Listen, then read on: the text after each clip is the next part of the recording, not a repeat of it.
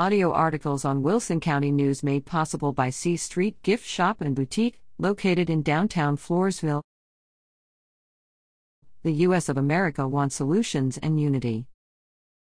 Y'all realize that what has made this USA great was you and me, the U.S. of America. We actually believed that us were the red and yellow, black and brown and white, who, according to that old Sunday school song, Jesus loves me, they are precious in his sight. Yet that there's some ignorant among us who think they're better than the others. These are lost souls, who are a cancer within us of America. Sadly, some of these are working to destroy us all. I'm going out on a limb here, but I honestly believe that 99.9% of us of America are not racist. Us do not want any one of us to be living in poverty, fear, unemployed, or mistreated. Us get a sick feeling in our gut about crime, drugs, human trafficking, unlawful restraint, brutality, and resisting lawful arrest. Us still believe that given the opportunity for employment with family-supportable wage and benefits, us would choose to be employed, own a home, pay common-sense taxes, and want good police protection. Us of America are not divided. Us of America want to stand together. Us of America want unity. And us of America know there are solutions for the injustices, that changes must be made in the homes, neighborhoods, communities, places of worship, education, and in our elected officials for accountability.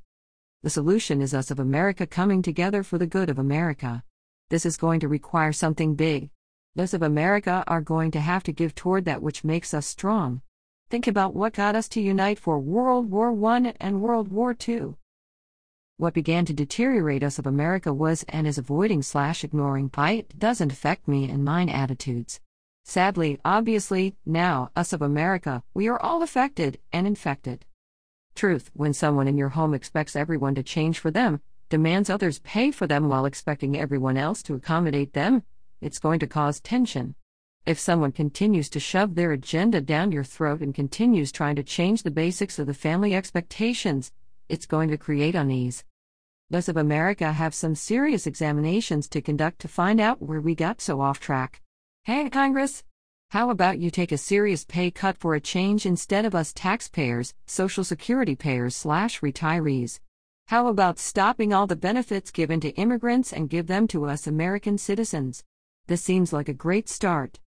Me personally, I'm kind of missing those mean tweets, low prices, strong petroleum independence, returning industrial employment, international respect, etc.